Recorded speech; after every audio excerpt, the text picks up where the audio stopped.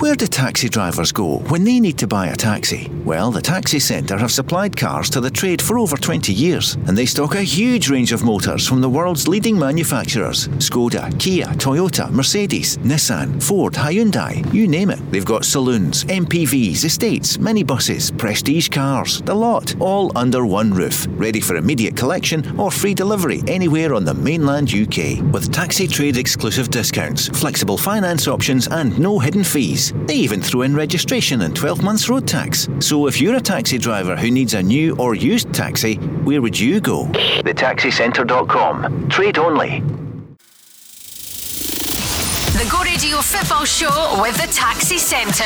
Hosted by Paul Cooney, Craig Moore and Leanne Crichton. Listen live weeknights from 5. Talking Scottish football first. Let's go! And we start tonight with breaking news in the last 2 minutes. Ukraine's FA is asking FIFA and UEFA to postpone the World Cup qualifying playoff tie with Scotland on March the 24th. That's just breaking news coming in now. Craig Moore, Leanne Crichton are with us tonight. And Craig, it's not surprising, totally understandable. And I would imagine the Scottish FA will agree to this because of the crisis, the invasion in the Ukraine. Yeah, no, you're right, Paul. I mean, obviously, terrible times in terms of what's happening in Ukraine. So, yeah, very, very sad to see.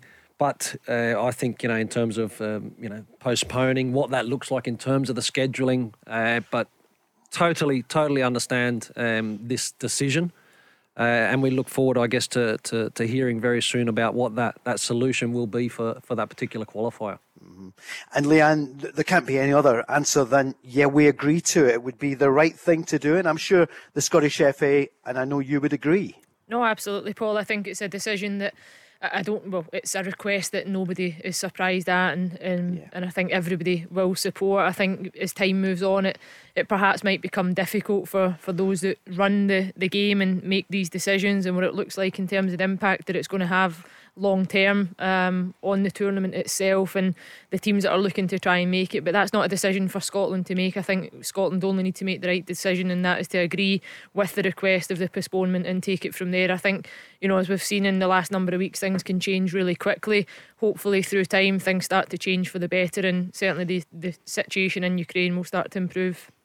But you're absolutely right, Leanne. It'll be the decision of UEFA ultimately, won't it, or the ruling body FIFA. But it's a FIFA tournament, so yeah, that's just breaking news in the last few moments. Not a huge surprise, as Craig said at the top of the programme. We'll bring you more news as it develops. Well, we were about to start because we need our football. We agree, Leanne, don't we, Craig, as well? My goodness, we need the distraction, and it's a great unifier. So many good things have happened in football, responding in the right way to the Russian aggression.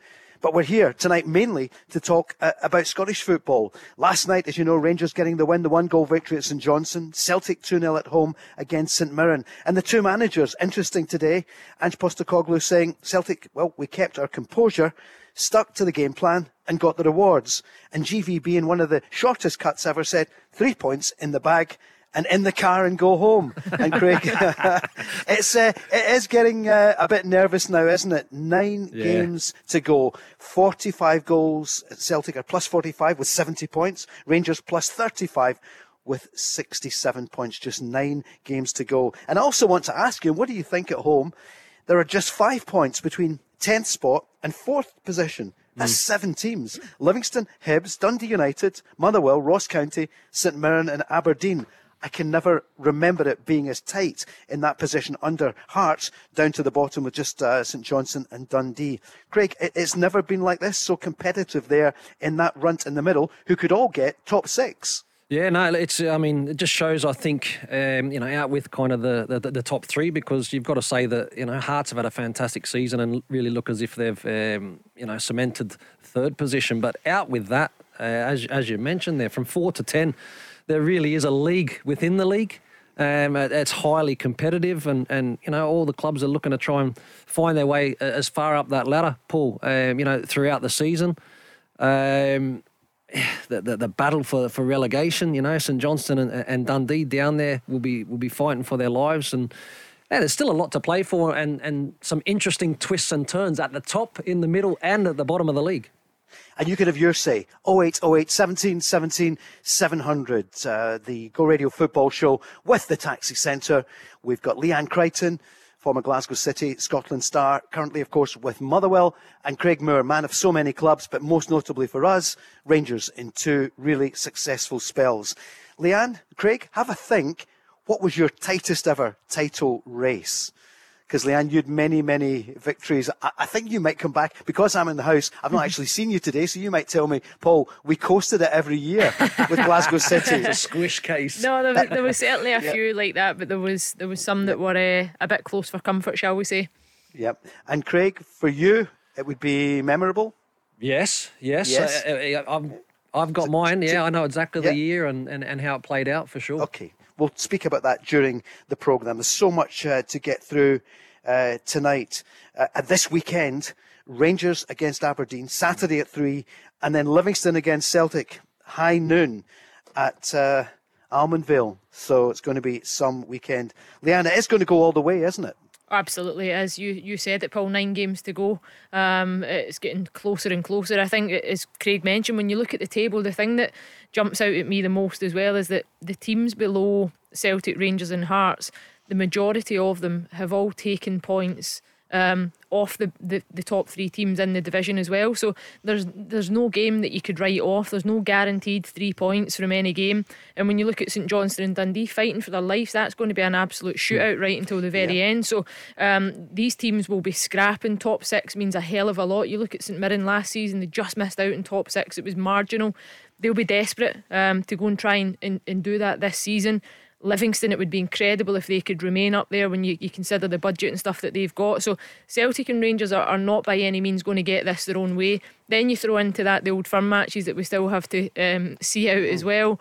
There's going to be many twists and turns for sure. It could be incredible. The final day of the season at both ends of the table could be quite incredible. And we've got our own Oz on the programme and the controversy about the big match, November the 20th, Celtic Rangers Celtic playing in Sydney. I want to talk to you about it. Massive controversy, but it has brought many of the fans together at both ends of the spectrum. Protests last night from both sets of fans for different reasons who don't want to see them come together in the Sydney Cup. But we're going to speak about that in a few moments. Davy Provan joins me now on the phone. Davy, thanks for taking the call, because we've found out in the last hour a great character from Scottish football passed away today. He was 86 years old, and he was one of your former gaffers. Frank Connor, manager at Raith Rovers, assistant at Motherwell, at Hearts. He was a goalkeeper, Berwick Rangers. He's got great ties with the late great Jock Wallace, and he was temporarily in charge of your beloved Celtic for a time as well. So sad to hear about the passing today of Frank Connor, Davy. Yeah, very sad, Paul, obviously, and our thoughts go out to Frank's loved ones. And I think anyone who's ever played or been part of a dressing room that Frank was involved in would know just the contribution he made, particularly to Celtic. I know he was well-travelled in the football business, but certainly my memories as a Celtic player of Frank, very fond. The word character, I think, is overused nowadays, but he was certainly a character.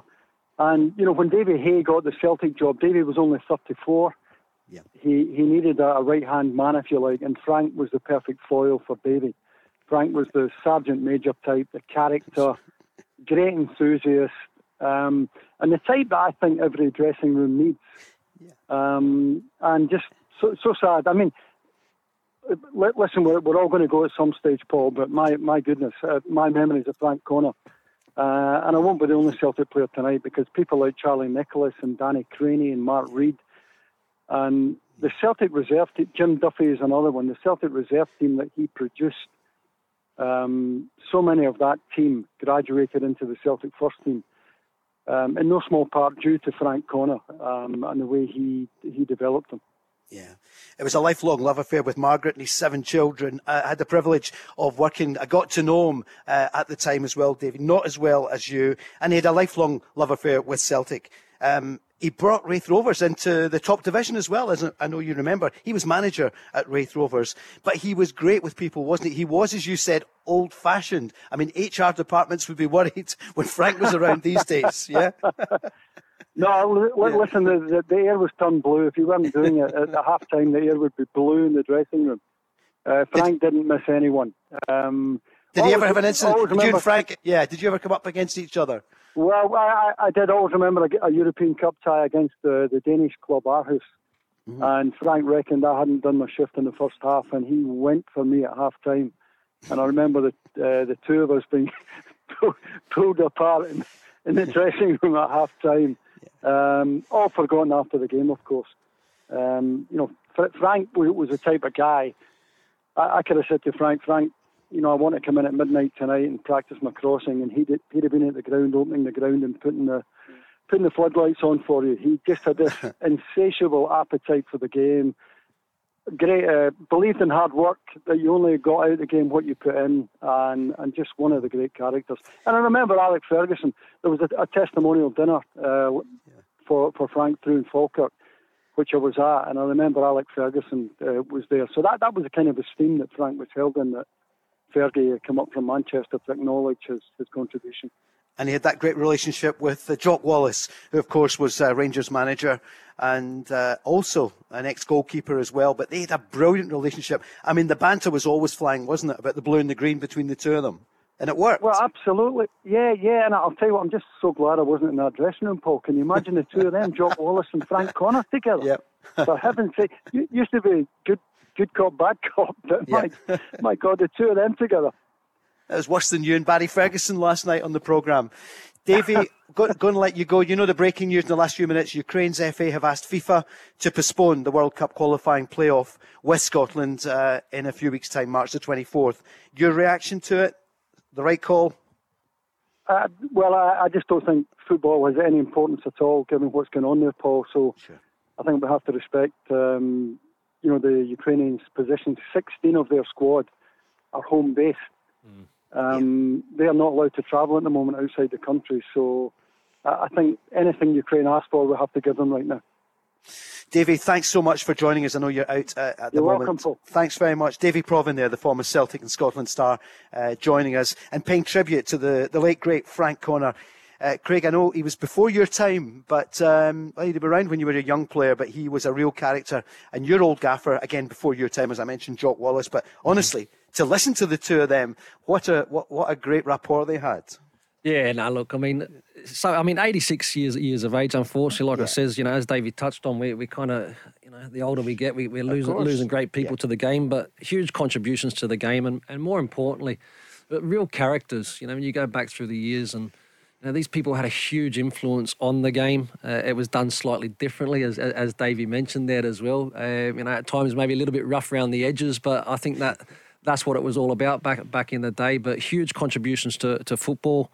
Very, very sad loss for, obviously, no doubt, his family and friends and also Celtic Football Club. So our thoughts and well wishes are with everybody behind him. What about the controversy? Shall we go there next, Craig? Down under. Yes. Are you surprised that both... It's not all fans, of course. I see some people saying, hey, neither section of the crowd that's at Celtic or at Rangers speak for everybody. I've been surprised, but I think, from an Australian point of view, this is going to be box office. 83,000 there. Yeah, I'm just gutted it wasn't me that done the deal, Paul. I thought it was. Leanne and I reckoned it would be you. It's big business. Obviously, the commercial side to football clubs, is very important about being able to bring the money in. And I think globally, you look at Rangers and Celtic in terms of their brand and that awareness. And I've kind of lived in Australia for a long time, Paul, and, Rangers and Celtic have got supporter clubs in every single city in Australia. There'll be huge support for this match because, unfortunately, on the back of, maybe the couple of years of COVID and people not being able to travel, maybe they don't have that opportunity to come over and watch their teams over here in Glasgow in Rangers or Celtic. So to have that opportunity in Australia, I think is... it's fantastic for the supporters in that country. Look, I can understand a little bit in terms of some of the supporters getting their knickers in a twist because... Can you? Yeah. Because Ange, in terms of the Australian manager, part of Celtic, them coming back to Australia. So then all of a sudden I think that the Rangers supporters will feel as if they're kind of more like a bolt-on or in the shadows of this particular deal.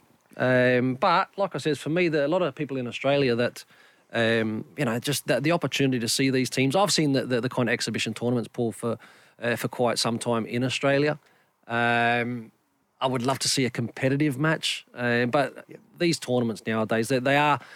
Speaking to Leanne offline, like they're normally in preparation for something, whether it be the pre-season. I know it's around about the World Cup time, but it's big. It's big business, mate. It really is. It's a purse. It's almost like the boxing, Leanne, isn't it? $3 million apparently, which is around what you get if you win the title. Yeah. It's a huge amount of money. I mean, I do get it. The fans are having a go at each other. There's no such thing as the old firm, the Celtic fans. Some of them say that now, and Rangers are saying, wait a minute, this is a tribute to Ange Postecoglou. Why are we bolting on, as Craig said just there? But it's a massive purse. No, you will never please everybody, Paul. I think we see that in football all the time. I think what people need to accept is that the globalisation of the game has grown considerably in the last 2 decades. I think the marketing, the commercialisation, football clubs are no longer just football clubs, they're brands. It's the way that they market, it's the way that they make money, it's the way that they advertise. All these games just now are streamed online. Clubs are quite happy and fans are probably quite happy to take money off supporters out with the UK that are paying, club TV fees to watch the team and follow the team. And I think all it does now is almost not an investment, but it gives an opportunity, as Craig says, to these fans that have perhaps missed out on the opportunity over a number of years to attend an Old Firm game, to travel back to Scotland, fans that perhaps would have did that on a regular occasion. But you will never please everybody, and of course every set of fan will have a different reason why there's a good thing about it and a bad thing about it. I personally think it's a good thing. I've got friends over in Australia that are actually Hibs supporters, but I could only imagine the prospect of an Edinburgh derby over there and being able to see their team that they haven't seen for 7 years, have not been able to get back to Scotland. Their enthusiasm, their love for their club has never changed. So I don't see the difference now. If you want to get political about it, then of course you could trip yourself up and rule it out. You'll have had your tea derby. That would be the Edinburgh one, wouldn't it? Happening down there. Craig, there's a chance for you to get that one organised. Yeah. Listen, I just thought I'd mention that just now. It is one of the talking points today. There's so much coming up. I mean, there's so much enthusiasm for this. I've got a message from Richard, who's in the Grenadines, the islands there, St Vincent and the Grenadines, in the Caribbean, saying, hey, that'll be fantastic. Let's go to Sydney. So I've offered James that we could cover the game. And it'd be a great one for you as well, Craig, to go back there and then maybe go to Qatar. Especially that time of year, Paul, you're starting to, you're moving into the summer. You touch on 83,000 in terms of the stadium, and they'll sell it out. I mean, there is a huge appetite, for the likes of Celtic and Rangers. There's a huge appetite for that in Australia. And I'm sure it'll be a great tournament. There's been a little bit said in Australia in terms of the two Aussie teams, that Western Sydney Wanderers and Sydney FC, but then you've got Macarthur, a team that may be missing out. So, look, these decisions, there's always someone that's a little bit unhappy with how it plays out. But Celtic and Rangers, they want to be these global powerhouses. Sometimes that means you need to go on the road. Who's going to go as the Scottish powerhouse? Who's going to be the champions by that time? We'll find out over the next, 10 weeks or so. 9 games to go. Quick break and then we're back. The Go Radio Football Show with the Taxi Centre. Save on your new taxi with exclusive discounts across Skoda, Toyota, Ford, Seat and more. Let's go!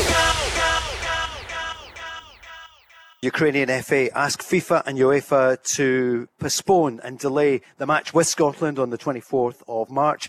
We'll bring you news on that when we hear a decision from FIFA. But we would imagine that the game would be put back, and Leanne Crichton and Craig Moore immediately said that would be the right thing to do, given the invasion of Ukraine and so many of their players in the country and unable to travel, and many of them helping what is really a war effort there in the Ukraine. Who could have believed we'd be speaking about that here in the early days of March 2022, but that's the world at the moment. And we'll bring you more news if there's anything in the next couple of hours, and Go Radio News will keep you right up to date. Back at domestic matters, and the football itself, well, it's as you were after the games last night. Celtic winning 2-0 at home to St Mirren. Took them, 54 minutes to get the first goal. Cameron Carter-Vickers, we'll talk about that shortly, and then Callum McGregor, but Celtic getting the points. And Rangers, got off to a flying start, a goal in 3 minutes. Glenn Kamara. Here's the manager's assessment afterwards. 3 points in the back and go home. Well, sometimes football is like that. Very tough game, as we said before the game. A lot of duels, a lot of long balls. The pitch wasn't intended. We want to play our game, so we need to play it a little bit differently. I think the early goal lifted us up. They were opening up after that. I think in the game, first half, you see a lot of chances after that to score. Morelos hit the post. Scotty had a shot from close range over the bar. Second half, I don't think we could give a chance away. We had to fight to win this game, and we did. Craig and Leanne standing by. I'm at home because of COVID the last couple of days, hopefully of it. That's why I'm doing it here from Lanarkshire. Let's go on the lines. We'll go to Cumbernauld, and Craig is on the line, a Rangers fan. Craig, good evening. Evening, Paul, Craig, Leanne, how you doing? Craig, good. We're good, thank you. How are you? You sound a wee bit down, but you got the points last night.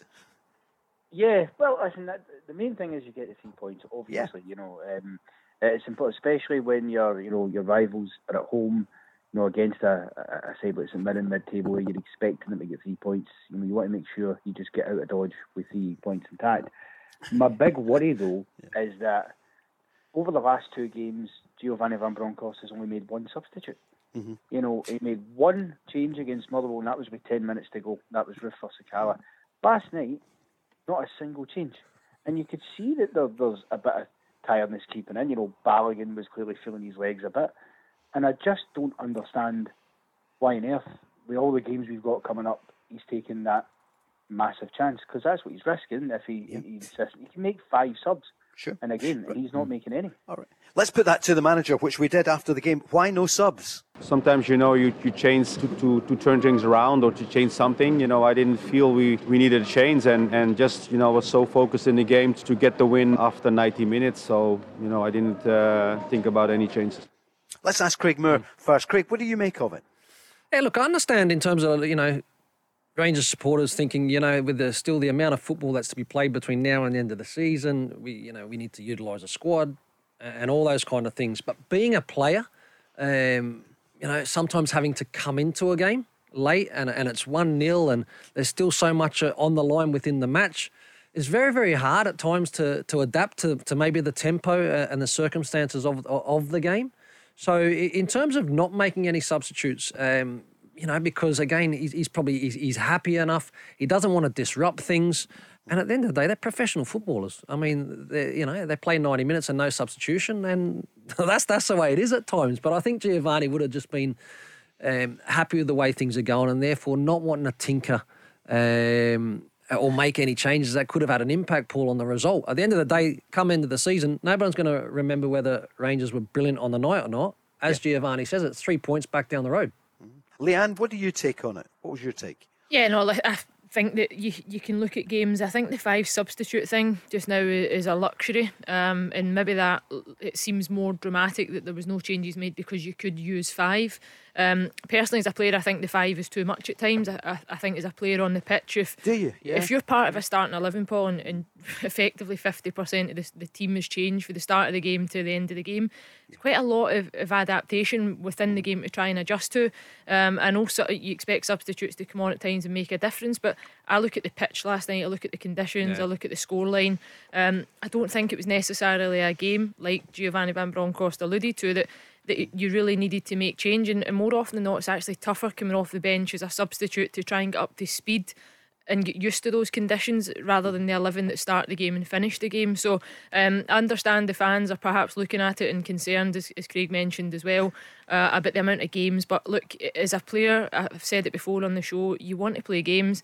You would much rather play, recover and play again than fill your time with training hours in unnecessary minutes in the legs. So I think if the players that are on the pitch are actually having to just give their absolute all, the rest, recover and they go again, you sometimes get the best out of those players. And I think what you've seen with Van Bronckhorst is there's consistency, albeit it wasn't the result that Rangers would have wanted at the weekend, the 2-2 draw against Motherwell, but again it was limited substitution. So I've heard a lot of people, pundits, speaking about trust in the squad and is there a lack of trust, but Chris Boyd said it last night, didn't he, on Sky?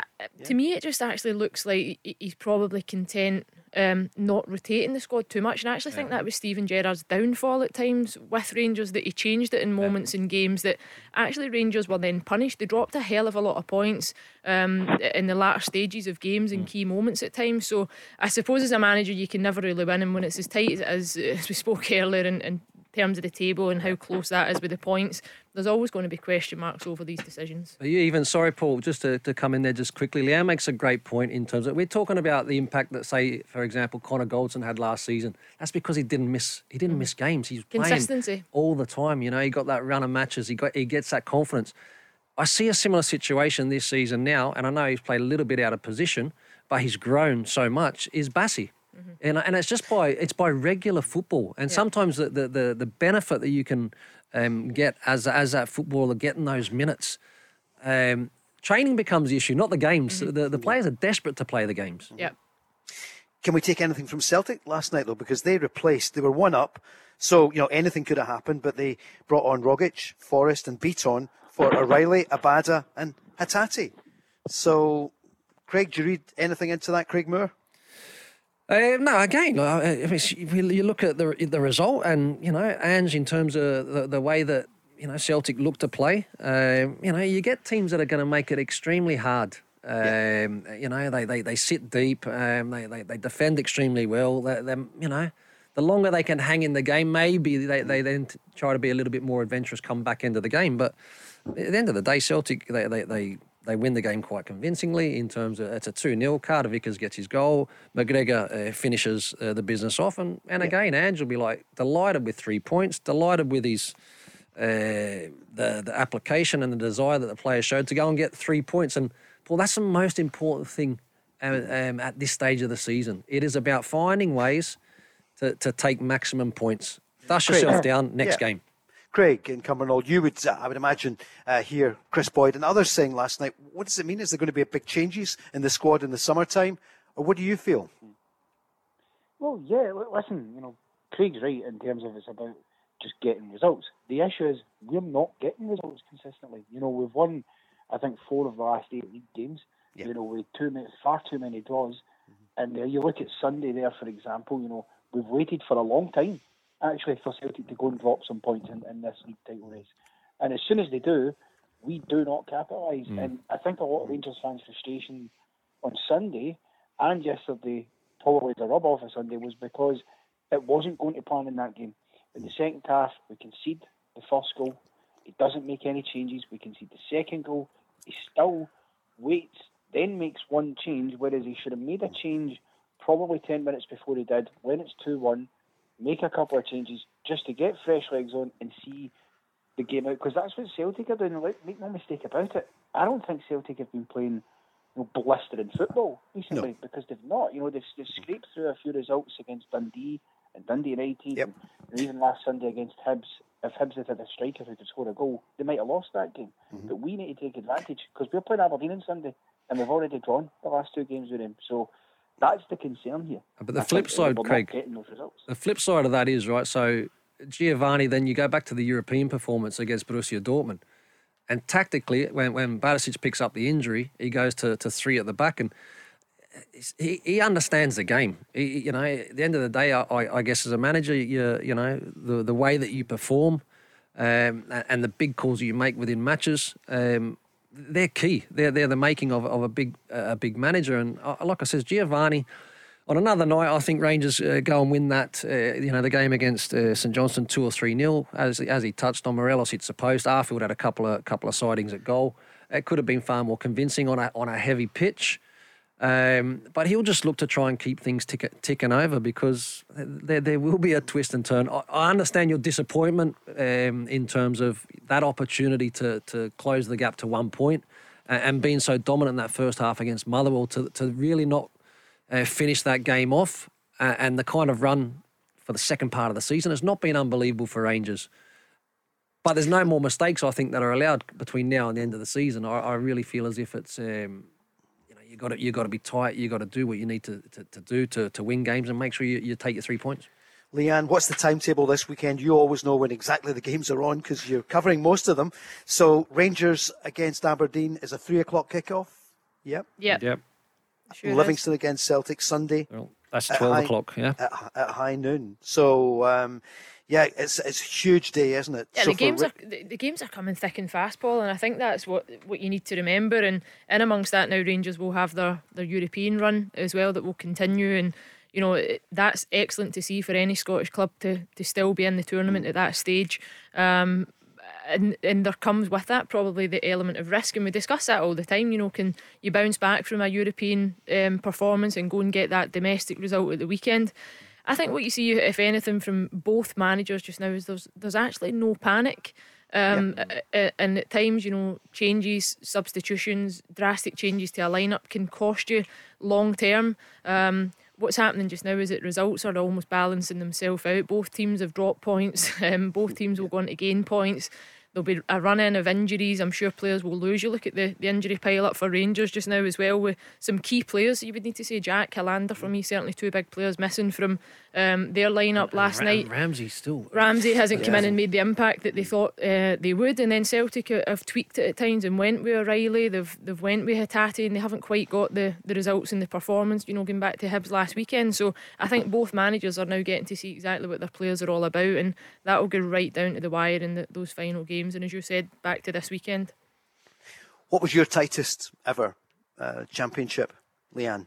I think only going back to 2020 was one of the closest for me, Paul. Rangers, I mean, a tough year anyway. It was on, it was off. We lost a number of players to Rangers in the transfer window in December. Rangers then beat us 5-0, I think it was 5-1 possibly. It absolutely battered us, and we thought at that point probably the title race could have been over, but we managed to bounce back, and we got the result later on in the season and got over the line. But there was a couple of years before that in 2017 where it was just the odd point against Hibs, and it came down to just a one-off match virtually against them, which we knew was a title decider. But they are the sweeter, I would need to say. There's been ones that you've ran away with that are, you can relax and enjoy the moment, but when you get over the line at that very last game and an opportunity, it certainly does stick with you. Leanne, you could be putting both Craigs there in the Royal Infirmary when you mentioned 5-0. You still won the title. Could you imagine something like that? Because Rangers obviously play Celtic in just a few weeks' time before the split. Craig Cumbernauld, we're not trying to give you palpitations there, but see if you win it. And do you still think Rangers are going to win? Listen, I think I we'll beat Celtic. I do, and then I think because I think it's going to come down to ultimately the Old Firm games, because they're not going to drop an awful lot of points to the other teams round about. Listen, Celtic are away at a ground that, to my knowledge, they haven't won at since Livingston came up. That's right. Yep. That's always there's every chance that can happen. It will, in the end, come to that, because this is the thing. Celtic have a luxury that we don't right now, and that's that. Even if they do drop points, they're still top of the league. We're not. We're the chasers now. So there's more pressure on us to overturn that, because I think we need to get a 4-point turnaround. And it seems to me, actually, when I look at recent weeks, if there's a rubber degree to be getting right now, Celtic are getting a heck of a lot of it when it comes to getting late goals or penalties that teams should score and miss, or or even when they drop points, we're also dropping points. That.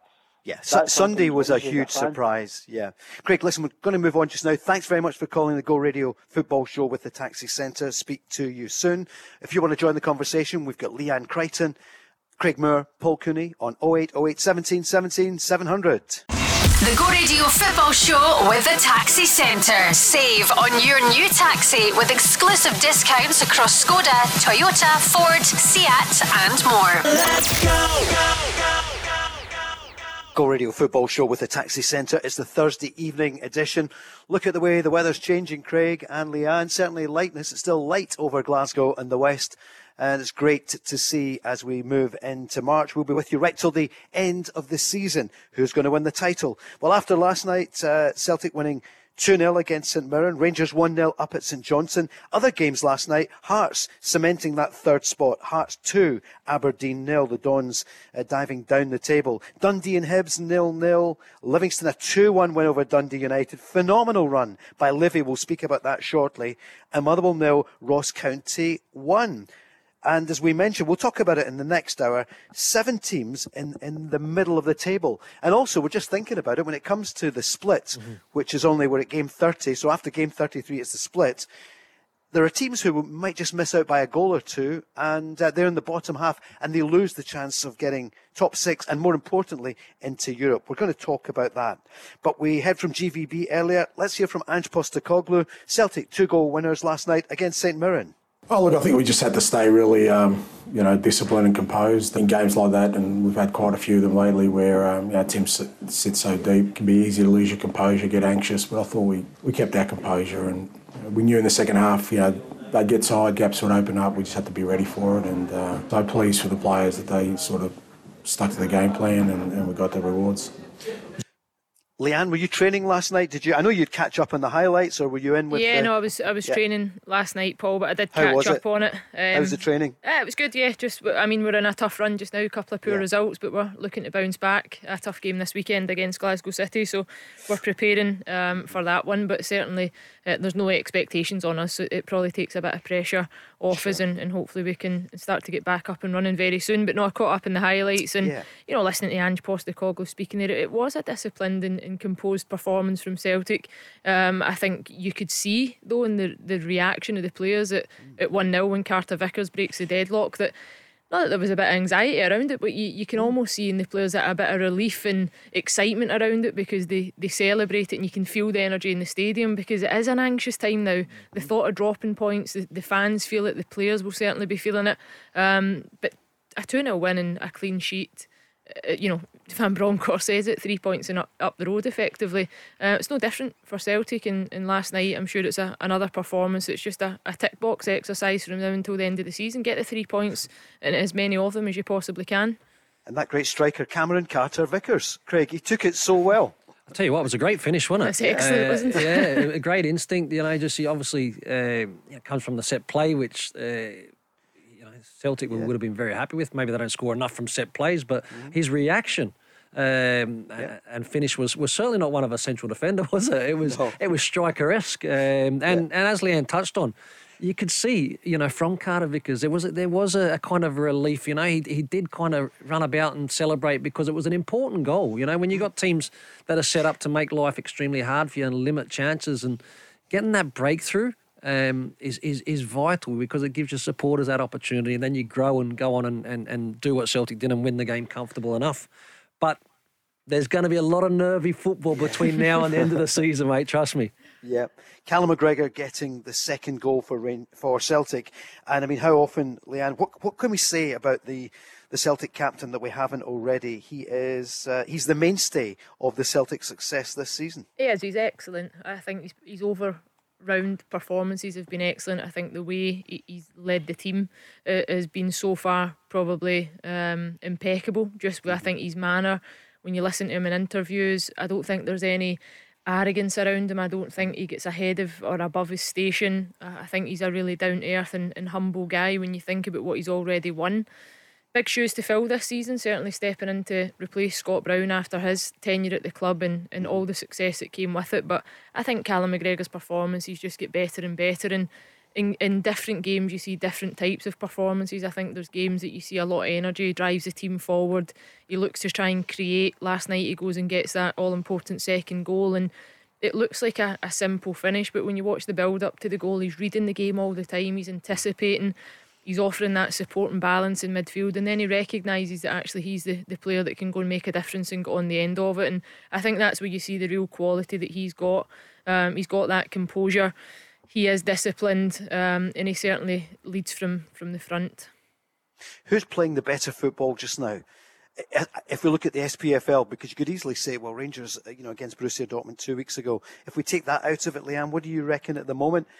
Is that a comparison you can make? Does it mean anything, or is it just about the 9 games to go? Honestly, I think it's now only about the 9 games to go. Having been in that position in league title races and whatever else, I don't think, even as a player, I think the goals tally for Celtic could be significant come the end of the season, but I actually don't even think at this stage the players or either manager will be too focused on that. I think it's all about the 3 points now. It doesn't matter what that form looked like earlier in the season. It doesn't matter what the results were in the Old Firm games. Now it's about moving forward, making sure that you don't let too much slip between now and the end of the season. Anybody that says that you're not paying attention to what's going on elsewhere is I don't think being too honest, because it's the first thing that you check. If it's a weekend and you know that you play before your opponent or they're on after, you're checking that result before you take to the pitch. You want every bit of motivation that you can possibly get, and I think that's why, as Craig said, there's going to be a lot of nervous football played now between now and the end of the season. Well, here's Ange speaking about nerves with the fans, maybe the team as well. How does he feel on that? Yeah, but that's the fans, We can't be, sidetracked by that. We just got to stay focused on what we need to do. They'll get behind us, and you can understand their anxiety. As you said, we're getting to the business end of the season, but we've always got to remind ourselves why we're in the spot we are at the moment. That was because we're playing our football, focused on ourselves, and we will continue to do that. Craig, last night your fellow Australian Tom Rogic came back on, and he played really well, didn't he? He was really influential when he came on for O'Reilly. Yeah, and to be fair, O'Reilly has come in and also I think has done very well for Celtic. But we know with Tommy Rogic the ability that he has, playing in that kind of attacking space. He plays on the right side, so he can come in on his left. He's very creative. Obviously, he's got goals. He's been fantastic all season. He's extremely happy, which obviously has a huge impact on any player in terms of, you're happy off the field, you're happy on the field. And, look, every game, Paul, like it says, there's going to be resistance because, teams are set up to try and make things hard. There's no doubt about that. But like it says, there is the belief, I think, in both Celtic squad and also the Rangers squad, and that belief is going to have to be there right to the very, very end, because I'm not saying that I feel as if they'll drop points as in lose matches, but there'll be the odd draw too. That will definitely make this exciting leading into the next Old Firm match, and also then the split.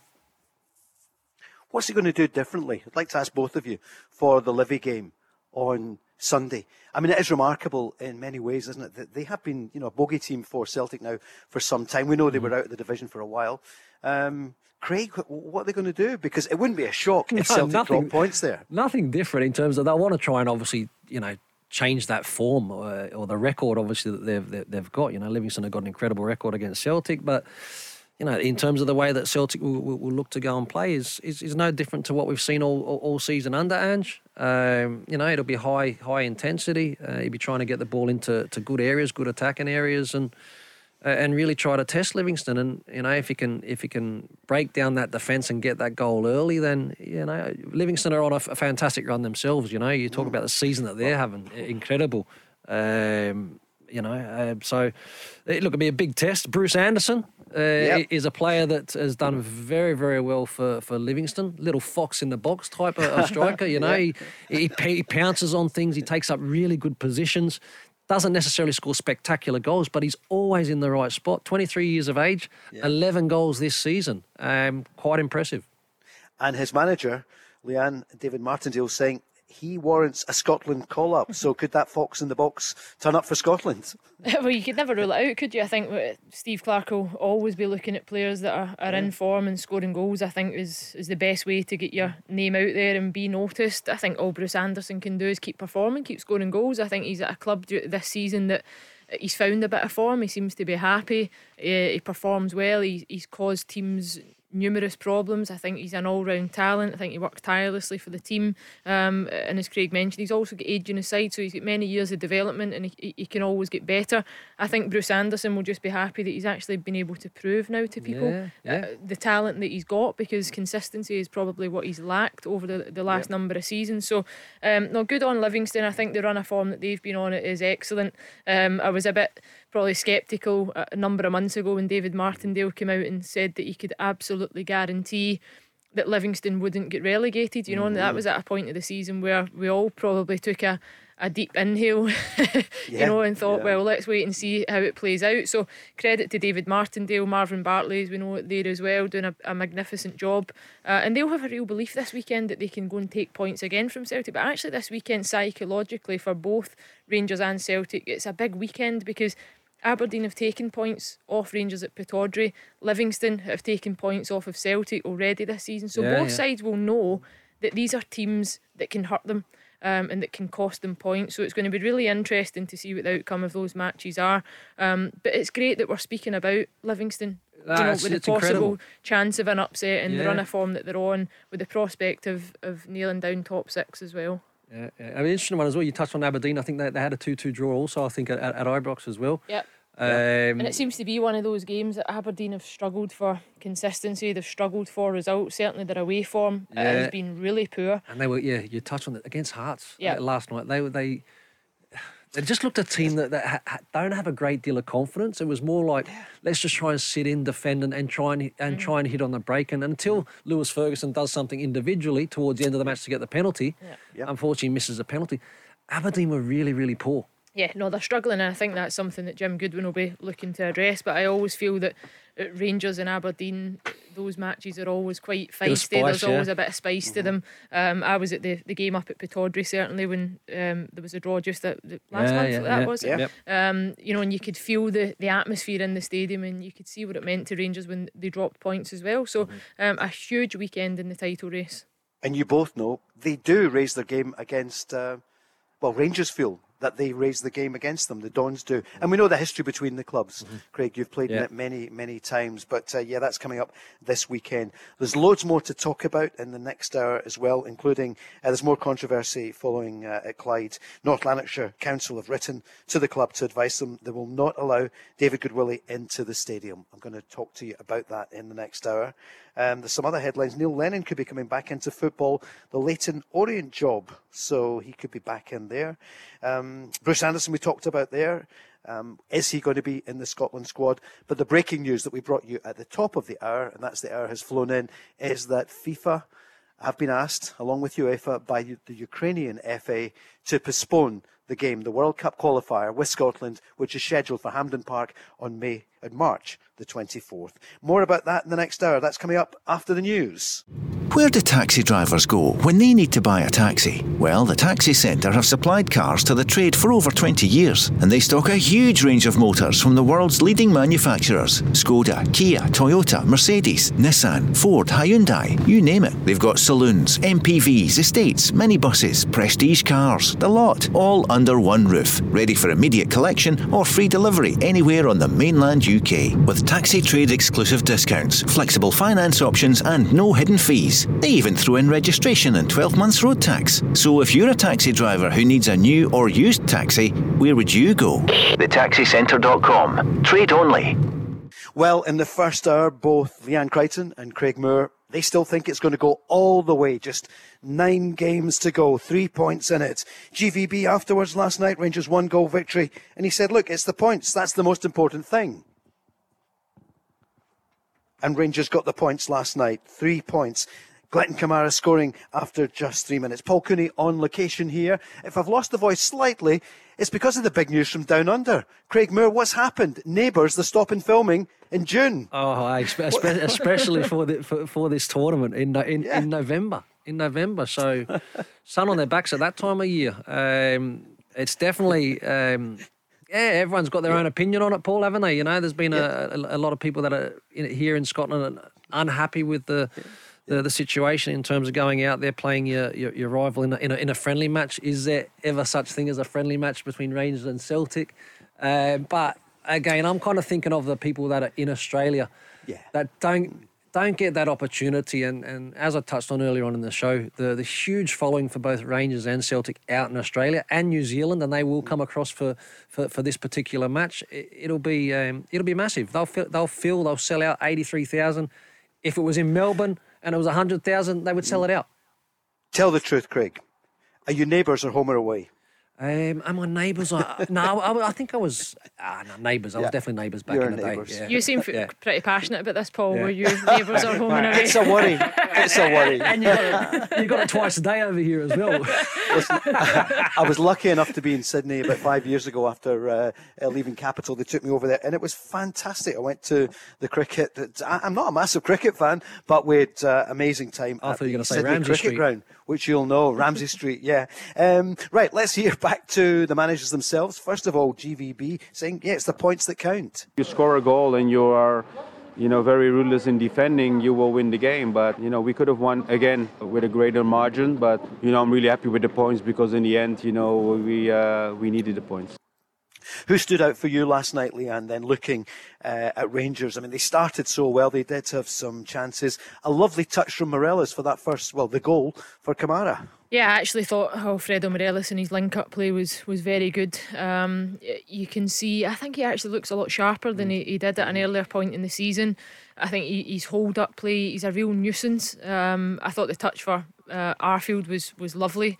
And I think that's bits of Morelos' game that I don't think you always seen that. I think he was always about himself. There was a selfish side to him that it was more about him receiving the ball, getting turned, looking to try and get shots off. He looks more of a team player and he looks more involved with that, and at times that might be detrimental to the opportunities that he gets in the box. But no, I thought you could see he works a whole back line. There's not many strikers that can do that. Even going back to his performance against Dortmund, I thought he was outstanding. His physicality and his hold-up play. As I say, the word is a nuisance, and that's what he does. And he mixes his game up now. He comes in short, he then stretches in behind, and he's always a threat. And if you're a defender, and Craig will agree up against that, you can never switch off. And that was exactly what St Johnstone did early on. They didn't get going.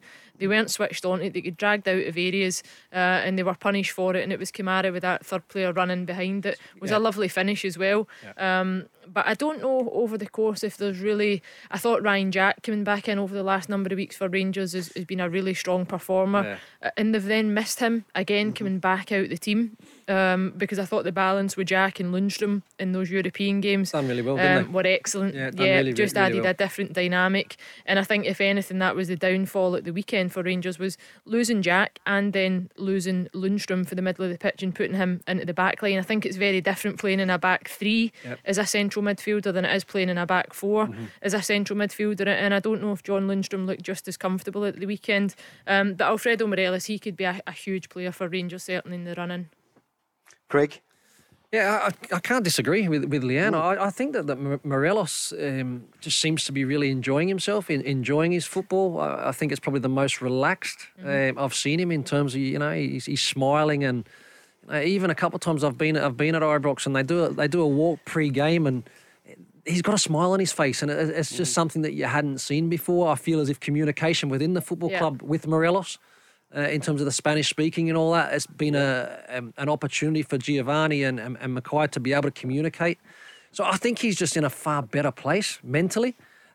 Physically, he looks a lot better, and we know how important his goals are for Rangers and have been for quite a number of years. But there's more to him. There's more to him than that. And Leanne, you touch on it. I mean, the around the corner ball for Kamara was fantastic. Yep. Yeah. The awareness to see the run, to execute, the touch, the weight, was beautiful. And he also, with Arfield, set him up earlier on. So he's still their go-to man, Paul, for me, Morelos, for sure. 1-0 last night, but Scott Arfield came close twice. Yep. Especially the second one, which Parrish, fair play to him, he got a fingertip to it, wasn't it? Good save, yeah. Just it was a great save because it was gonna find its way in the bottom hand corner, but great touch and seen it by the post. So yeah, you can say it's a missed opportunity for Scotty Arfield, but it was a fantastic save.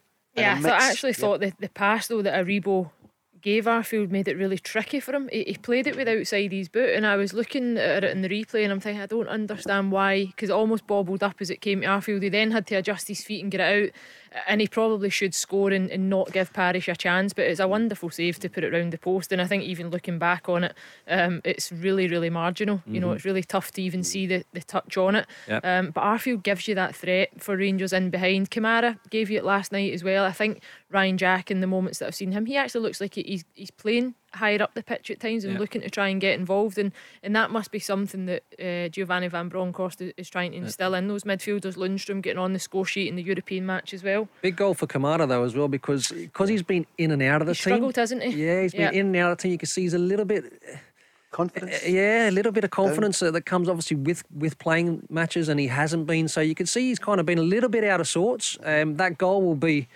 a huge boost for his confidence.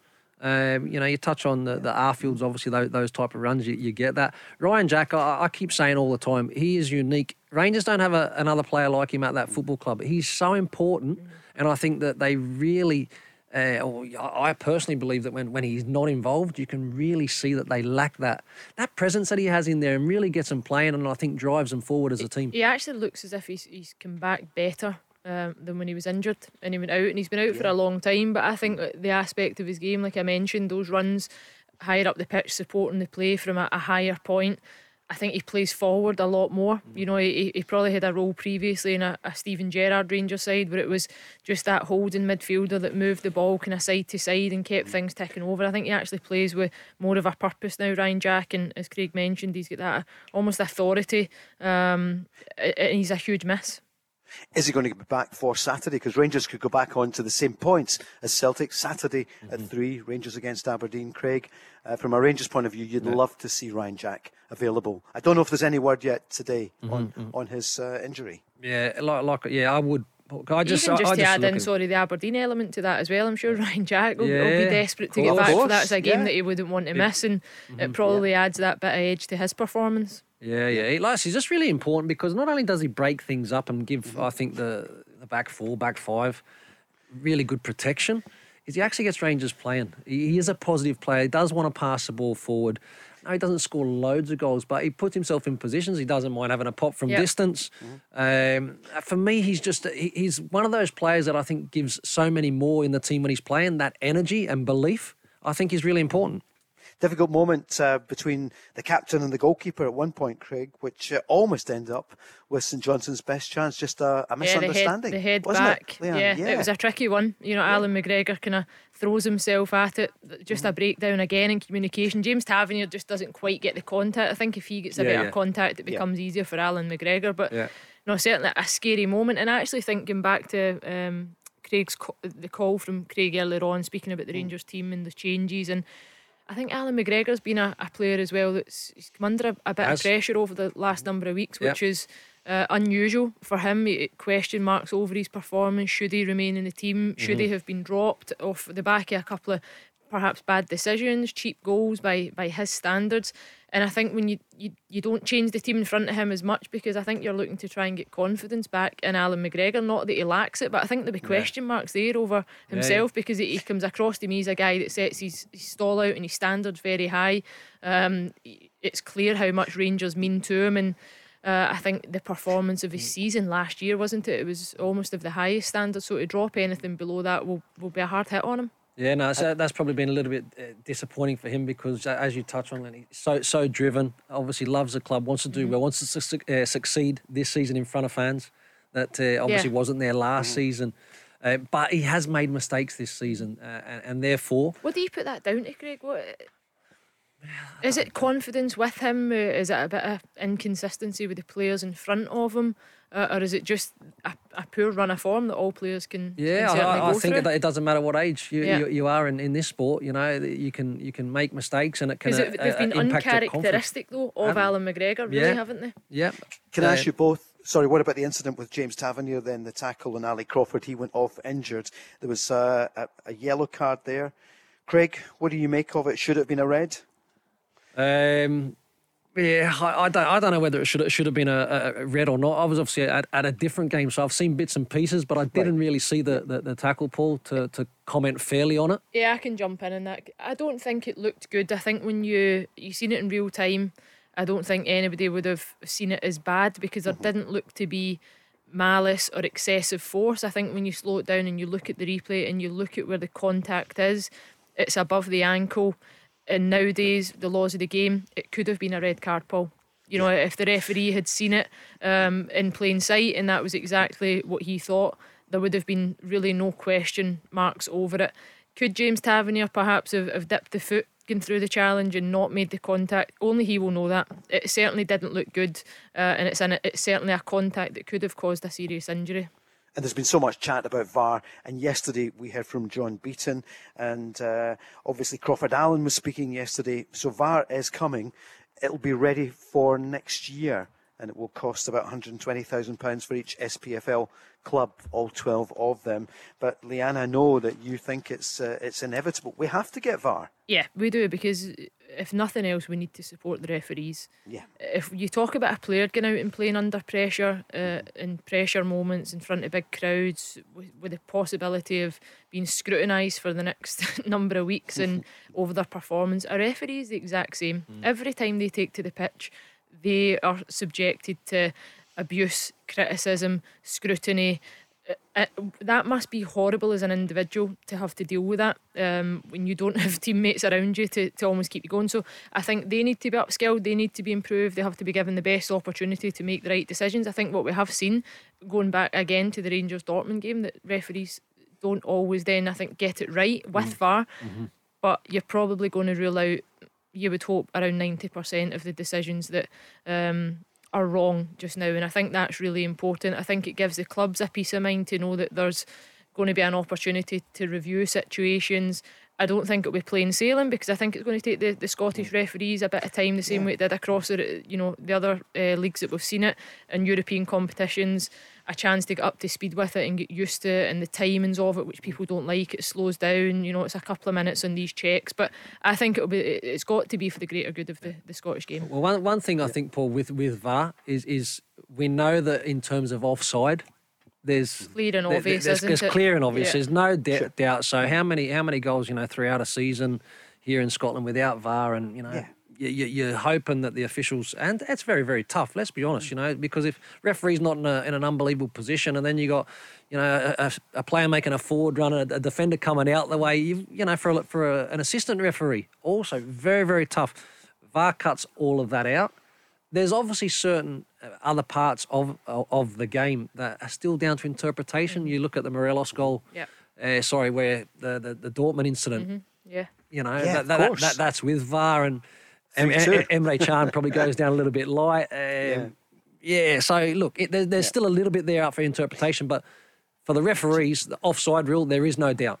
And the Core Radio Football Show next season, I can imagine us getting calls saying, we long for the days when a goal was a goal. You knew it was a goal, you could celebrate it. Because often they'll have to say, hold on, VAR. But in England, it's getting better, isn't it, Leanne? I think it took a couple of years.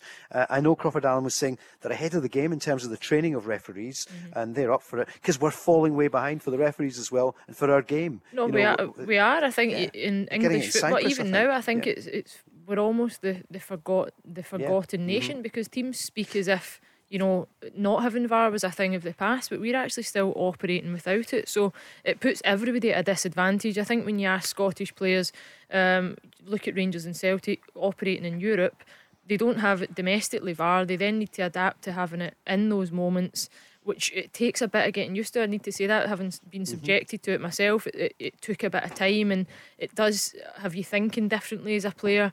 And then the moments that the game stops, you have to almost keep yourself in that mental state where you're ready to go regardless of what the decision looks like.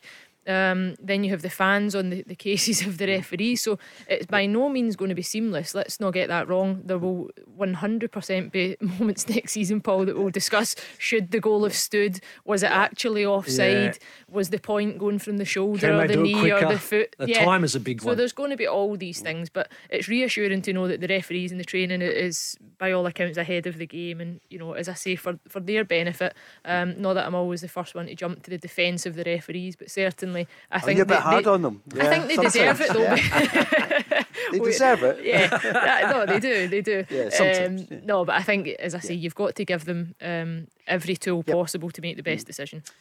Well, they both won last night. Rangers winning at St Johnstone, Celtic winning at home to St Mirren. We'll hear from Ange Postecoglou after the break. Headlines at 5 tonight. Ukraine have requested our upcoming World Cup playoff with Scotland on March the 24th be postponed. They've asked FIFA and UEFA. And I thought Craig and Leanne, you had a great comment at the beginning of it. We will do, I'm sure, whatever is decided on it. But it's hard to see that game going ahead at the moment. And we know, bringing it back to, nothing compares with it. We could just stop the conversation there. I think there's no question.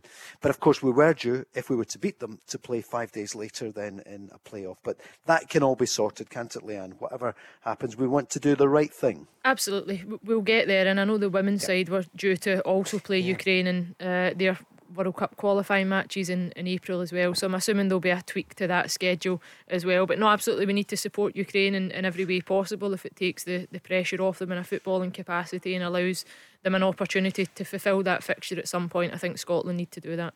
We're going to take a break, and then afterwards, Craig Moore, his tightest ever title race. I think know what it is. And Leanne and Craig are here for your calls. 08 08 17 17 700. The Go Radio Football Show with the Taxi Centre. Save on your new taxi with exclusive discounts across Skoda, Toyota, Ford, Seat and more. Let's go. Go Radio Football Show with the Taxi Centre. Paul Cooney in location in the heart of Glasgow in the Gorbals. Leanne Crichton and Craig Moore. Craig in a moment or two will tell us his tightest ever league race.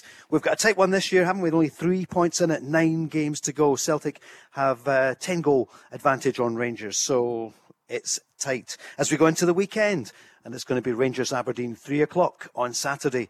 Livingston against Celtic Sunday at high noon, and some other great games as well. We'll talk shortly about the 7 teams in the middle who could still get into Europe for next season, and yet the split is only 3-4 games away. Let's hear from the man sitting at the top of the table, 3-point gap. It's the Australian Ange Postecoglou after the 2-goal victory last night against St Mirren.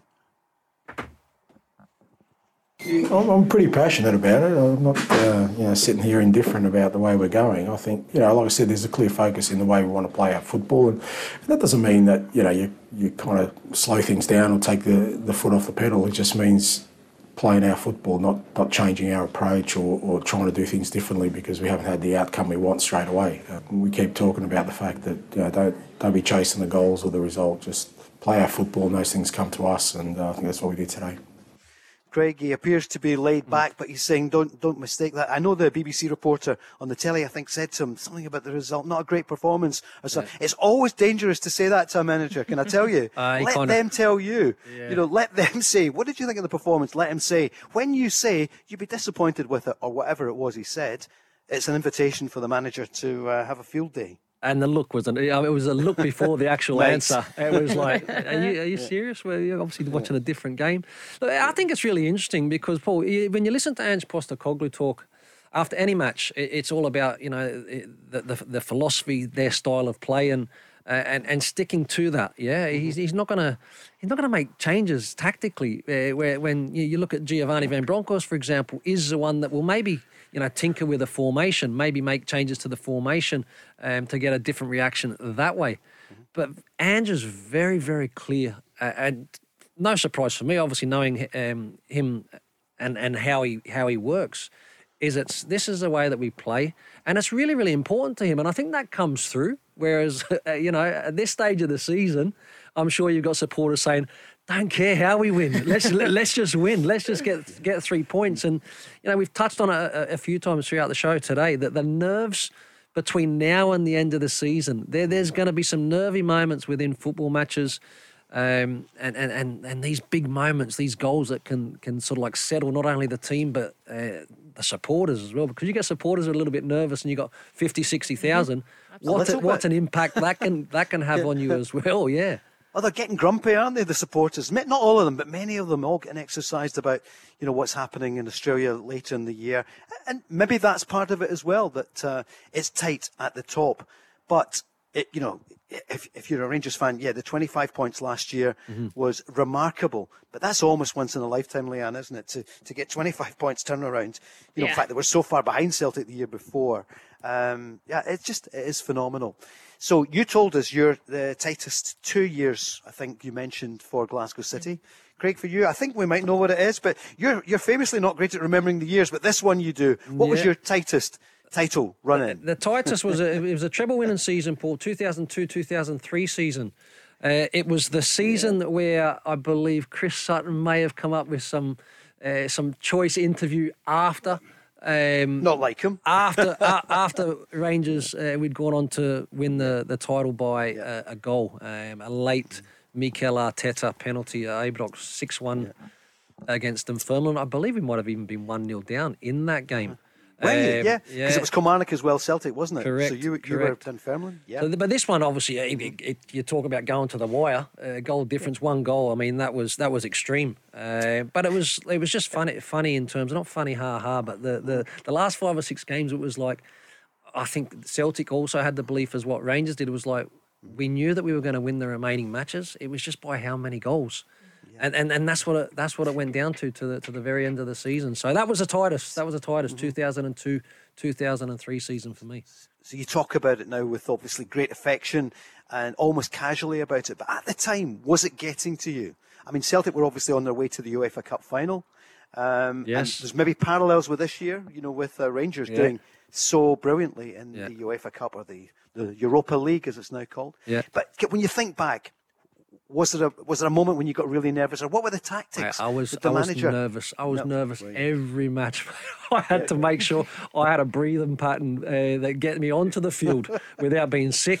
But really, yeah. What was your pattern? Don't do it live on the radio, but give us a hint. I really had to focus, Paul, to make sure that I was breathing properly and just getting through those nerves that I had every time certainly when I played at Ibrox. Yeah. But right, James has got the camera on you. We'll put it on the socials, maybe. Big deep breaths. But once a whistle, once the first whistle went, it was incredible. It was just like all of a sudden it was game on, and whatever nerves or feelings I had disappeared. But players and their nerves and how you manage them.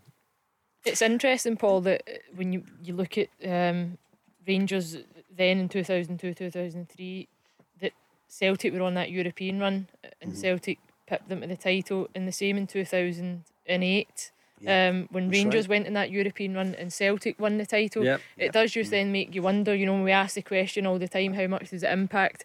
Will this European run, if Rangers were to progress through, it's another 4 games within the space of, Celtic's probably only playing maybe 5 or 6 games. Will that be telling on the title race? What do you think, Leanne?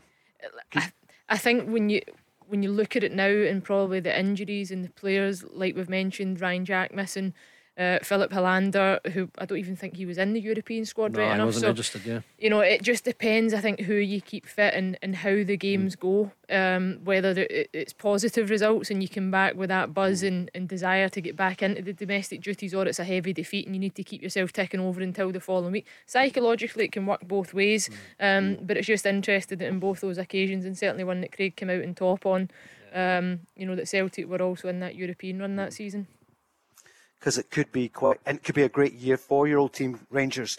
In town tonight, some of your old managers, Alec McLeish, Dick Advocaat, and Graham Souness is in town as well with Jim White in a night tonight and tomorrow. And Jim was on last night talking about that and other things. Barry's going tonight. Are either of you going to it, Craig? I did get a late invite, but I'm going to body swerve that one tonight. There's a few big names there that I'm sure they'll be able to handle themselves. Some great names there. I'm sure there'll be some great stories. No, but it's not like Barry Ferguson, is it, to be at a dinner, a free meal and a glass of wine? That doesn't sound like Barry. He was in great form last night. You mean?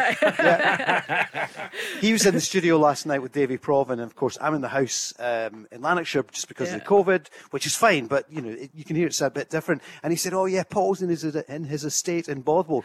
I am in my estate in Bothwell. It's called the Bovis Houses. It's a cracking wee terraced house. So just to put that on the record for Barry, who'll be with us tomorrow night with Mark Guidi, who also hosted Monday and Tuesday night. Now, these are great nights. I know there was nearly 3,000 in the Armadillo the other night, and it was great to hear Jim on speaking last night about talking about everything.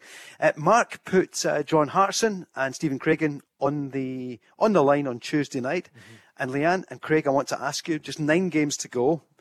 I think everyone almost went with Rangers at the start of the season. Yeah. Are you staying with your old team, Craig, or do you want to change? No, I do not want to change. I'm I know you don't want to change. Do you think you should? Look, I would say now in terms of who are the favourites. I mean, clearly Celtic are the favourites now. They have the 3-point margin. And they're the ones that are sitting at the top of the table at this moment in time. A lot of football to be played. The next Old Firm game, obviously, at Ibrox, I believe, early April 3rd. Yep. That, for me, is an absolute belter of a game, massive, and that, could be the difference in terms of, Rangers getting back into this title race. Or Celtic maybe going on with the job. But I've got to stick with Rangers. I said them at the start of the season. I still feel as if there's a possibility, but they're not favourites now. Leanne, what do you reckon? Honestly, Paul, I've got no idea. As I say, I think there'll be many. You can't sit on the fence. There will be many. There'll be many twists and turns. If you're asking me to set myself up now for an entire field with 9 games to go, I won't be roped into that. I don't know what the guy said earlier on in the week. I think it's probably a bit easier when you've certainly got an alliance with either side. But no, I think it's going to be really exciting. Let's hope it does go right down to the wire. Let's hope it is another helicopter Sunday that the season finishes, because certainly as a pundit being across those games and the run in for these next 9, it's going to be quite incredible. But you know your football. You really, you play it at a high level. You're incisive. One of them's going to win it. Which one do you think? Because he's pushing. It's not, but Leanne, and it's not a crime to say, because I know everyone wants to. Listen, Celtic just now are the favourites, undoubtedly. 3 points. I think the goal deficit is an extra point when you look at it. If you're sitting at the top of the table with a 4-point deficit with 9 games to go, you absolutely must feel you're the favourite. So I think now it's Celtic's to lose. I think it's over to Rangers to go and respond. Looking at their next run of games, it probably swings in Rangers' favour if they're going to try and overhaul that points deficit before, let's say, the last 2 or 3 games of the season. They've got Aberdeen at home, they've got Dundee at home, they've got Celtic at home, and then there's St Mirren away. And amongst that, they'll have European games. Celtic are away to Livingston, they're away to Dundee United, they're at home to Ross County, and they're away to Rangers. That's some 4 games. Rangers have to win the next Old Firm match to have a chance of winning the title. Come back to us after that, Paul, and I'll give you an answer. So, Leanne Crichton, you're still in the dock. I ask you one more time. You're on Go Radio on the football show. No, I know people get so exercised about it. It's just we're asking, what's your honest opinion? And sometimes maybe you don't know. But I heard Mark going the other night with Stephen and saying, no, but you have to give us an opinion. You're a pundit. Mark was only saying that because he was hosting the show. That's right. It would have been very different if he was on the receiving end of that question. Well, Well, I'll ask him tomorrow night. Yeah, get him on the spot, absolutely. Leanne, who is it going to be? Rangers or Celtic? So it's helicopter Sunday. In fact, get Neil, get the helicopter ready. Where's it going on the day? Well, we don't know the fixtures yet, so that's your get out. Leanne Crichton, Craig Moore, and loads of your calls. 0808 17 17 700. And you've got a game this weekend, of course, Motherwell against Glasgow City. Who are the favourites to win the women's title this year? Because Rangers have been going good guns as well. They have, yeah. Glasgow City won their game last night against Aberdeen, so they're now a point clear. Rangers have got 2 games in hand, so for me it's in the hands of Rangers. I think they've been really strong this season. They'll play each other again, so it might come down to that head-to-head if any points can be taken in between times. I think Celtic, as much as they've fallen away from the title race, they've certainly taken points off of both sides at different points over the last number of years, so there is still the potential for Rangers to drop point. I would love to see Glasgow City still retain it, but I think at some point we've got to accept that there's a serious challenge coming from Rangers, and that might be this season. And so, Leanne, with that challenge, we were speaking a little bit earlier, it's really positive, but for women's football now, because Glasgow City have been dominant for many, many years. It's important for the women's game that there is that improvement from other clubs. Yeah, no, 100%. And when you look at the sustainability that Glasgow City have had over the last number of years, 14 titles, since the club was established back in the 90s. Laura Montgomery and Caroline Stewart have been excellent with the club. I think even if they were to lose the title this season, they would bounce back stronger for it. I think when you look at the brand of Rangers or Celtic, it could be really good for the women's game in Scotland, because I think Glasgow City have dominated for so long. But certainly when you've got that loyalty to the club for the number of years that I did, you wouldn't ever like to see them be knocked off the top, unless of course it was Motherwell that managed to do that in the next number of seasons. It would be a different conversation. And Leanne, one of the other headlines today, so North Lanarkshire Council have written to Clyde to say they will not allow David Goodwillie into the stadium in the future. What's your take on it? Obviously there was a lot about it at Wraith Rovers a few weeks ago. He's gone back to what was his club beforehand, but now the owners of the stadium are saying no, he can't come into the stadium. What do you feel about it? Yeah, there's been a lot of controversy, a lot of chat around it, Paul. I think today there's probably a bit of confusion for people that are saying, why was David Goodwillie allowed to play there for 5 years? I think at North Lanarkshire that things are changing there. I think the ownership of the stadium is changed between North Lanarkshire Leisure and North Lanarkshire Council. There's a bit of an overhaul and review going on there, so I can only assume that that's got something to do with their decision. On the situation itself, for me, nothing changes. I'm probably just a bit relieved that in the last 5 years that a voice has now been heard. I think the people that spoke up in 2017 were drained out and washed out by the people that felt it was appropriate. It wasn't ever appropriate, so that argument for me is the one that frustrates me the most just now, that people feel that a lot of folk were silent and haven't been bothered that he was at Clyde and whatnot. It's a really tricky situation. I don't think any of the clubs involved in it have painted themselves in glory. I don't think they've dealt with it at all well, and I think there's been a lack of consideration for actually the female that was involved in this, and I think that's what people forget. We're footballers. I think you're expected to be a role model. People look at you for that, and to set a good example, and I don't think, as I say, any of the clubs or David Goodwillie has been a positive role model in this instance.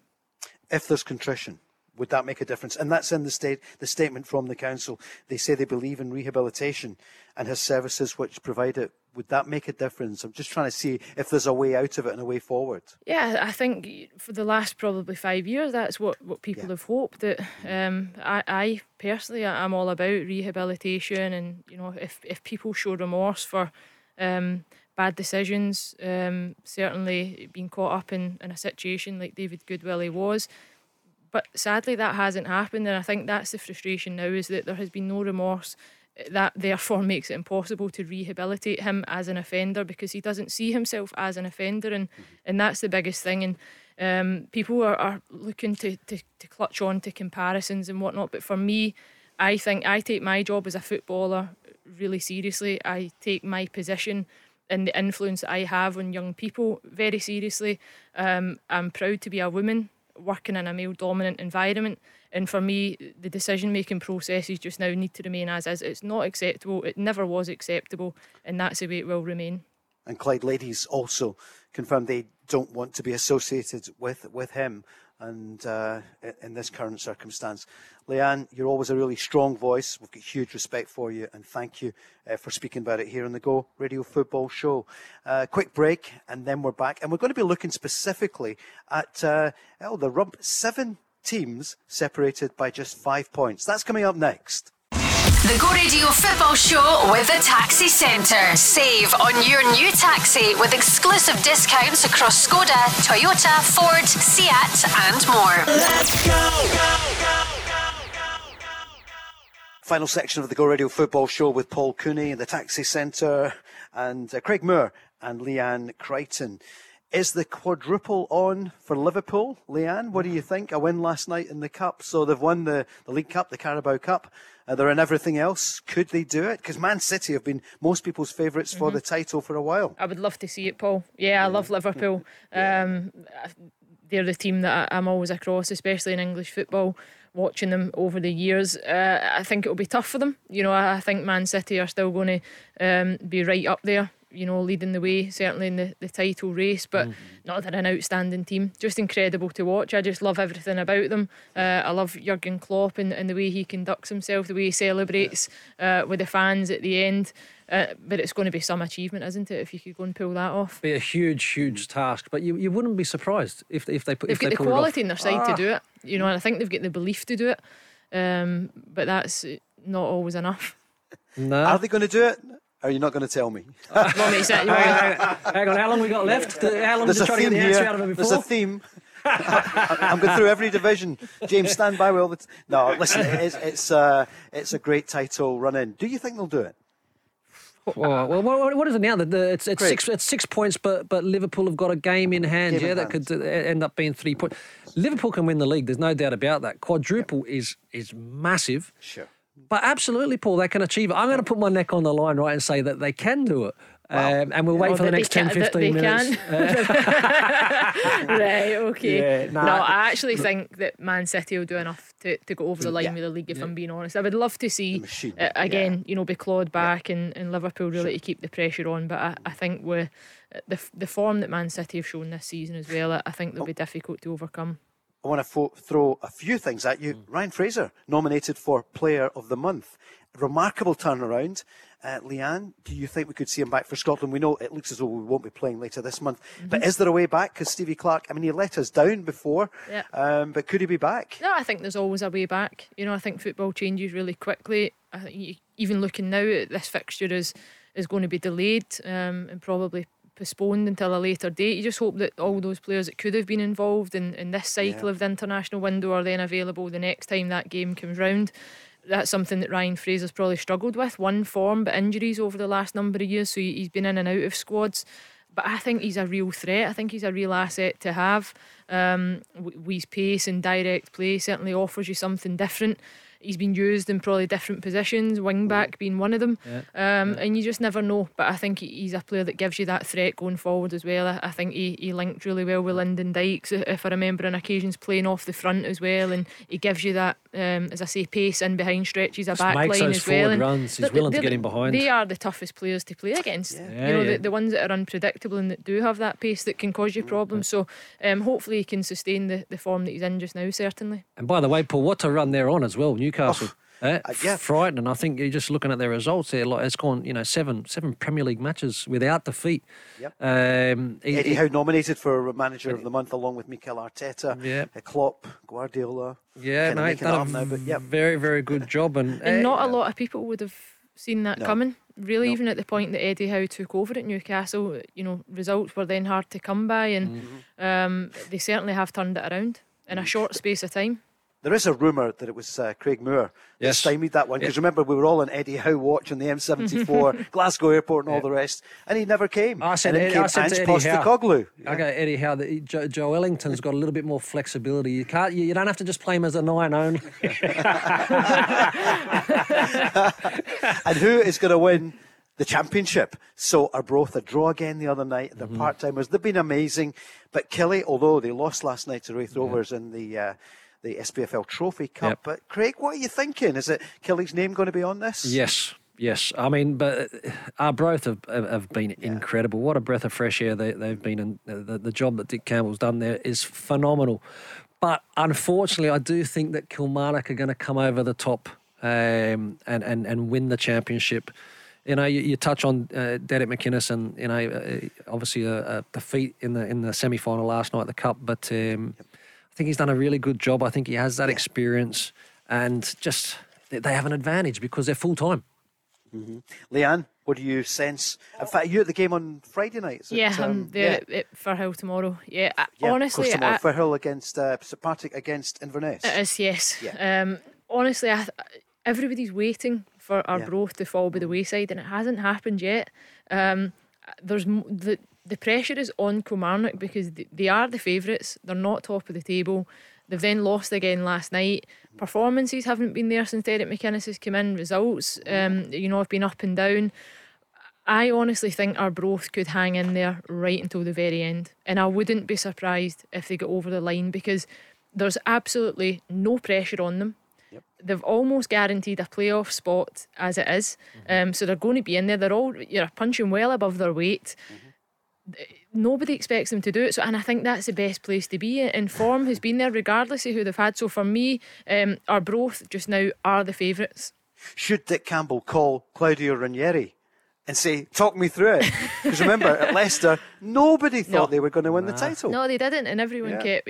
And probably not rightly so, but it had never really been done before. Nobody really seen it too often, certainly in the modern day game, when you look at the wealth of a lot of clubs, and certainly in England with the top six and the budget at their disposal. So it was incredible that Leicester managed it, and it will be equally as incredible if Arbroath manage it this season, Paul. It really would. It would be, I think, up there with the greatest achievement in Scottish football when you look at a part-time club and the way they perform. So it's going to be an excellent run in that division as well. Craig Moore, you're a great thinker.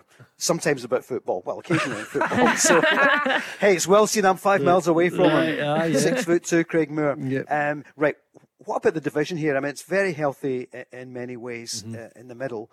So Celtic on 70, Rangers 67, Hearts on 49. So they're all, there's like 2 divisions there. Then you've got, look at this, 7 teams. Livingston on 37, Hibs on 36, Dundee United, Motherwell on 35, Ross County, St Mirren on 33, and Aberdeen on 32. So 30 games gone. Coming up at the weekend, isn't it? It's the 30th game. So 30, 31, 32. There's 4 games before the split. Yes. And in some ways it's healthy. But what are you thinking about it? Because you pointed out off air, some people are going to be really disappointed if they miss out on the top 6. Look, very, very much so, because obviously with the split pool as it works is, potentially that bottom 6 that now obviously you've no chance of that European spot, because I mean the first aim is obviously to make the top 6, and then if you can hit that top 6, and especially the way that the league table is, there's a real opportunity for European football, and it'd be a qualifier, isn't it? The 4th position. Yes. So again, what great incentive. The strange thing is like I said, then the bottom 6, and at the moment we've got Aberdeen, we touch on in 10th position, which is again nowhere near good enough. The battle at the bottom with St Johnstone and Dundee. But strange thing is, like, that bottom 6 could end up with potentially more points than some that are in the top 6, which is absolute madness with the split as it works. But anybody now is desperate to make that top 6. There is a league within the league. As you touch on, 5 points from 4 to 10, it really is incredible. We talk about, the title and how important it is to Rangers and Celtic, and the nerves that are kicking about within both of those squads. There's a lot of nerves kicking about in these teams, and they want to, every player wants to hit the highest possible level, finish as high up the table as possible. And I tell you what a fascinating race it's going to be for that top 6.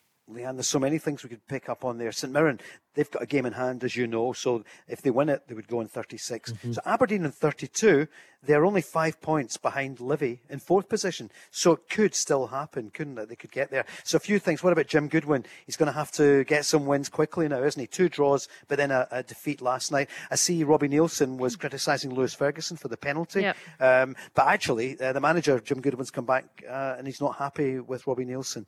But Jim Goodwin, do you think he can get Saints back up top 6?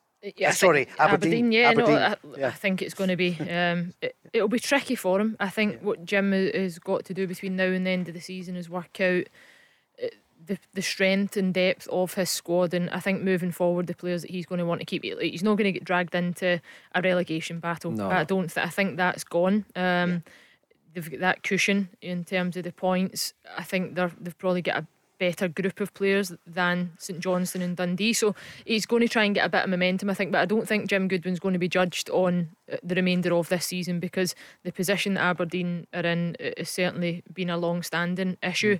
But the fans demand a hell of a lot up in Aberdeen, that's what I would say, and they might find themselves under a bit of pressure. But I think Jim Goodwin's a very good manager, and I think if anybody could turn it around and push for top 6, it will be Jim Goodwin. The comments last night from Robbie Neilson are really strong, and probably, I've perhaps seen worse decisions and penalties awarded for different types of challenges than Lewis Ferguson last night. I think what he was trying to be was cute, is the way I would describe it. There was a bit of contact there. I think he is looking to probably try and draw the foul, but to come out and probably highlight it and brand Lewis Ferguson a cheat was maybe a bit heavy. I think so. And I was at that game, by the way, and to be fair, Robbie Neilson loves to get involved with the 4th official. He's at it all game. It's like, I think sometimes maybe he thinks that the fans are there to watch him. But his performance on the bench. It's actually his team. I think Jim Goodwin actually came out, off the top of my head, I can't remember who he criticised, but he went on about somebody for diving, I think, earlier in the season, and I remember seeing the comments that people were going to wonder if he'll be as critical now he's at Aberdeen. So interesting to see he's then back on the flip side of his player being criticised, and he's had to come out and defend him. Do you know what? That's the 2 hours up. James, can we take another hour? Time flies when you're having fun. It's the old line. Come back tomorrow night at 5. Mark Guidi will be here with Barry Ferguson. We might continue the Lewis Ferguson. And finally, who is going to win the title? Well, Leanne will tell us as the weeks unfold. Leanne, will we see you next week? Yeah. Hopefully, Paul. Thanks. Craig, you'll join us of too. Course. Thanks so much, everyone. Coming up next is the news, and then Joe Day. See you tomorrow night, live at 5. The Go Radio Football Show with the Taxi Centre. Save on your new taxi with exclusive discounts across Skoda, Toyota, Ford, Seat and more. Let's go. Where do taxi drivers go when they need to buy a taxi? Well, the Taxi Centre have supplied cars to the trade for over 20 years, and they stock a huge range of motors from the world's leading manufacturers. Skoda, Kia, Toyota, Mercedes, Nissan, Ford, Hyundai, you name it. They've got saloons, MPVs, estates, minibuses, prestige cars, the lot, all under one roof, ready for immediate collection or free delivery anywhere on the mainland UK. With taxi trade exclusive discounts, flexible finance options and no hidden fees. They even throw in registration and 12 months road tax. So if you're a taxi driver who needs a new or used taxi, where would you go? TheTaxiCentre.com. Trade only.